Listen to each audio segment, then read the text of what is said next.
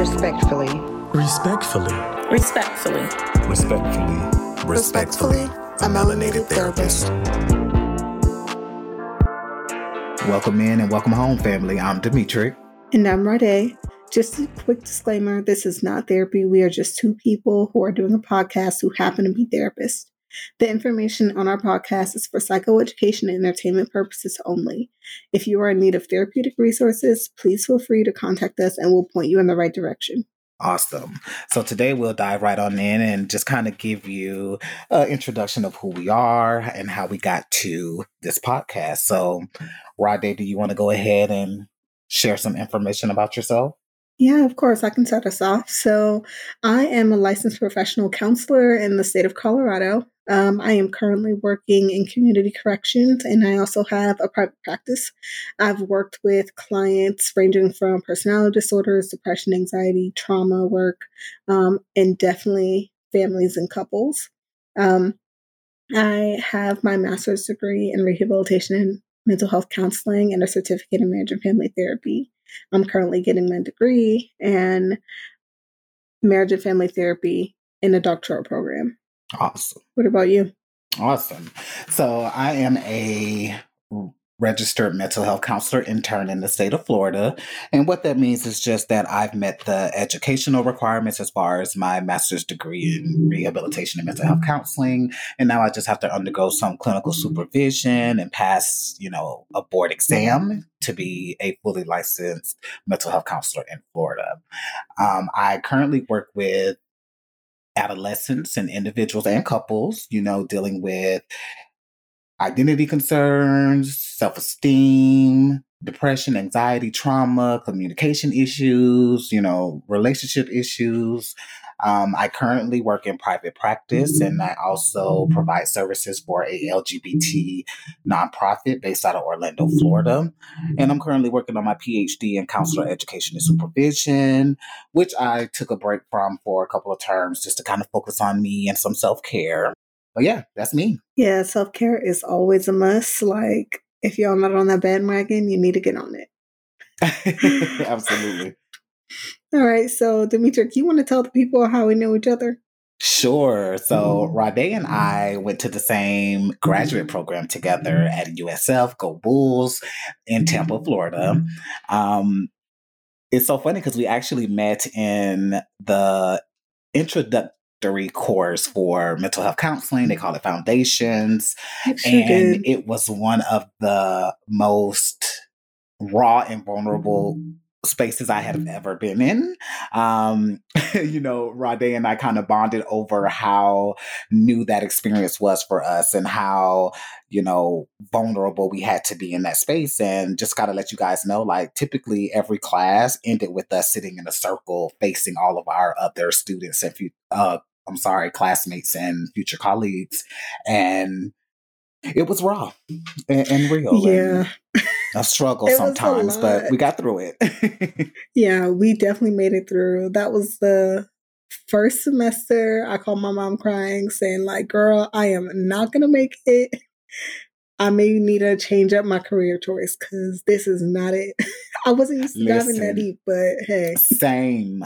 And, in the program, they kind of, like we kind of talked about before, they kind of prepare you or basically put you in a hot seat that, basically a client would kind of experience. And, they even recommended that we kind of go through our own therapy as individuals prior to becoming, a clinician. So it was quite the time, but definitely rewarding and very good experience. And I got a lifetime friend out of the deal. So that's perfect. Well, a couple of lifetime friends out of the deal, but yeah, a couple. Yeah. But, I think that experience was definitely necessary. So for any of our clients out there possibly listening, I just want y'all to know that we have been in the hot seat too. So know that we know what this experience is like, please. Yes, we do know how you feel. So, Rade, what was the reason you wanted to become a therapist?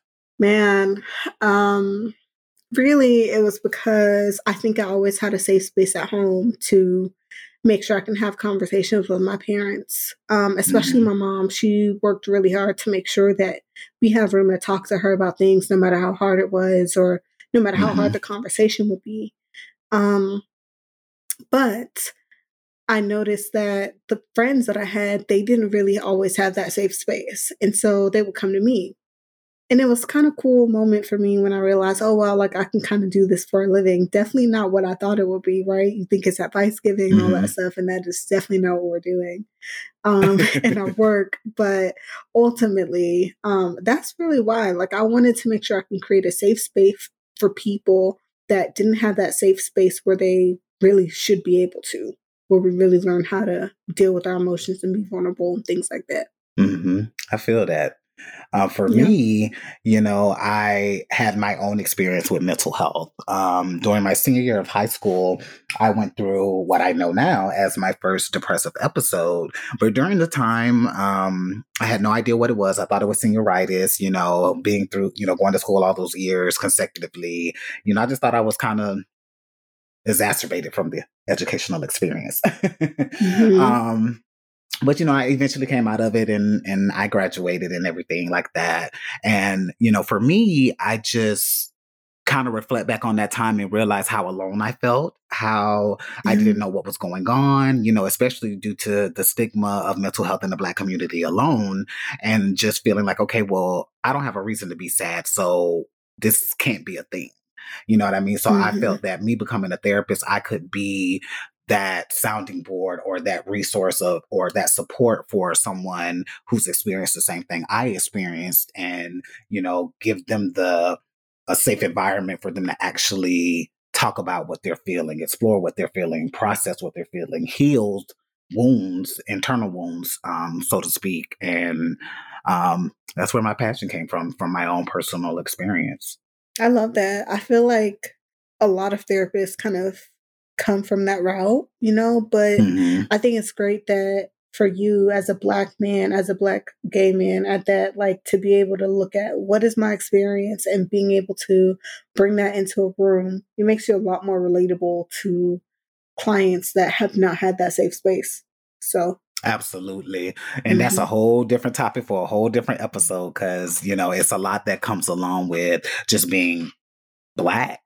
And then there's a lot that comes along with being Black and a man. And then there's a lot that comes along with being Black and a man and LGBT. So, it's so many layers and, multi-dimensional of sorts that 100%. Each all come with their own kind of set of challenges that you have to kind of maneuver on a daily basis. But, God is good. All the time, man.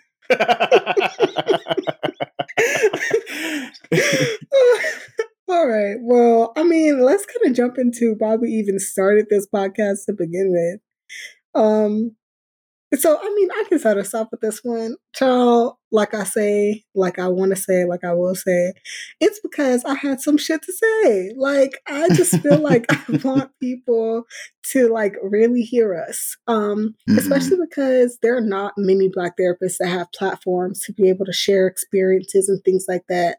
And like you and I have talked about before, this can also be a therapeutic space for us, after I finish a long week of work and meeting with clients, being able to sit with a friend that understands my experiences as a therapist, and a Black one at that. And also just create a safe space, right? I want people to come and listen and feel welcomed and get some skills and tips and different things like that. No, this is not therapy. I want to remind y'all, but hashtag disclaimer.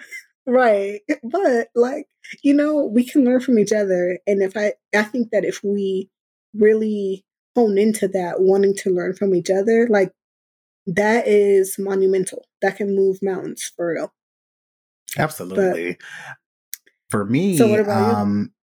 It's kind of the same. I feel that my reason for wanting to do this podcast is twofold.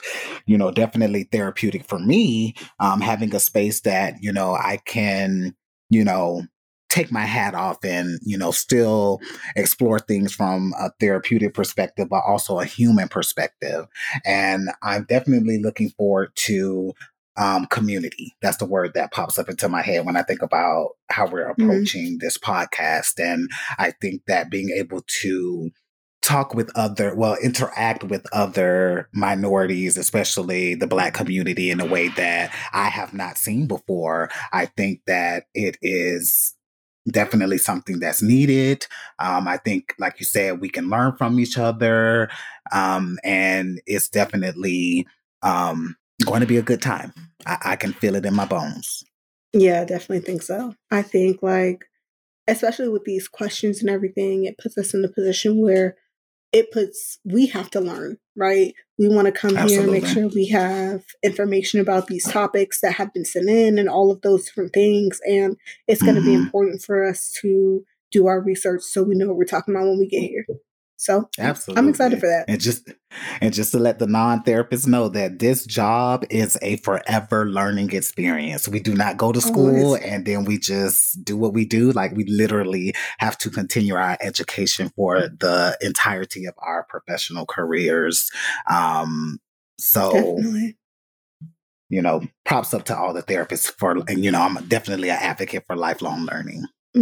Okay. So we have our first question that was submitted by a listener, and that is, does being a melanated therapist equip and or hinder you as counselors?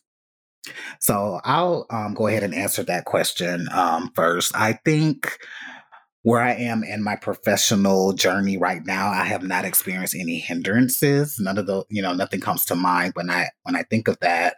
However, I do feel that being a melanated therapist, specifically a Black man, it does equip me to reach a misrepresented or underrepresented population, which is the Black community. I think it allows me to be more relatable. And then coupling that with, my own personal mental health journey, as well as, being a member of the LGBT community, I think all of that together allows me to be more relatable. And also it gives me a, deeper level of empathy that I can provide to those who come to me seeking help and support. Yeah. How about definitely. you? I think it's done both for me. I think it's equipped me and I think it's hindered me in some occasions. So like back home in Florida, I think it definitely equipped me, right? We have a more diverse space, things like that. I think it's hindered me. And well, let me say this. I think it equipped me in Florida because of all the same reasons that you just pretty much shared, just kind of swapping that out with being a Black woman. And then I think it's hindered me, and coming to a very, very white space, moving to Colorado and being one of maybe 4 therapists in private practice that is Black, or working in community corrections and being their only Black therapist and their only minority therapist at that. And so when I come into a space or walk into a room, I'm not expected. So I'm met with a good amount of resistance. And however, it takes some time for my clients to just kind of warm up to me because they're expecting something different, and to kind of get in tune with my therapeutic style at that. But I think then me being a melanated therapist equips me in that same instance because I'm built for this. Like, I'm made to be met with resistance. I'm made to... I'm made to be put in these spaces and still know how to be present and be heard and be respected at that.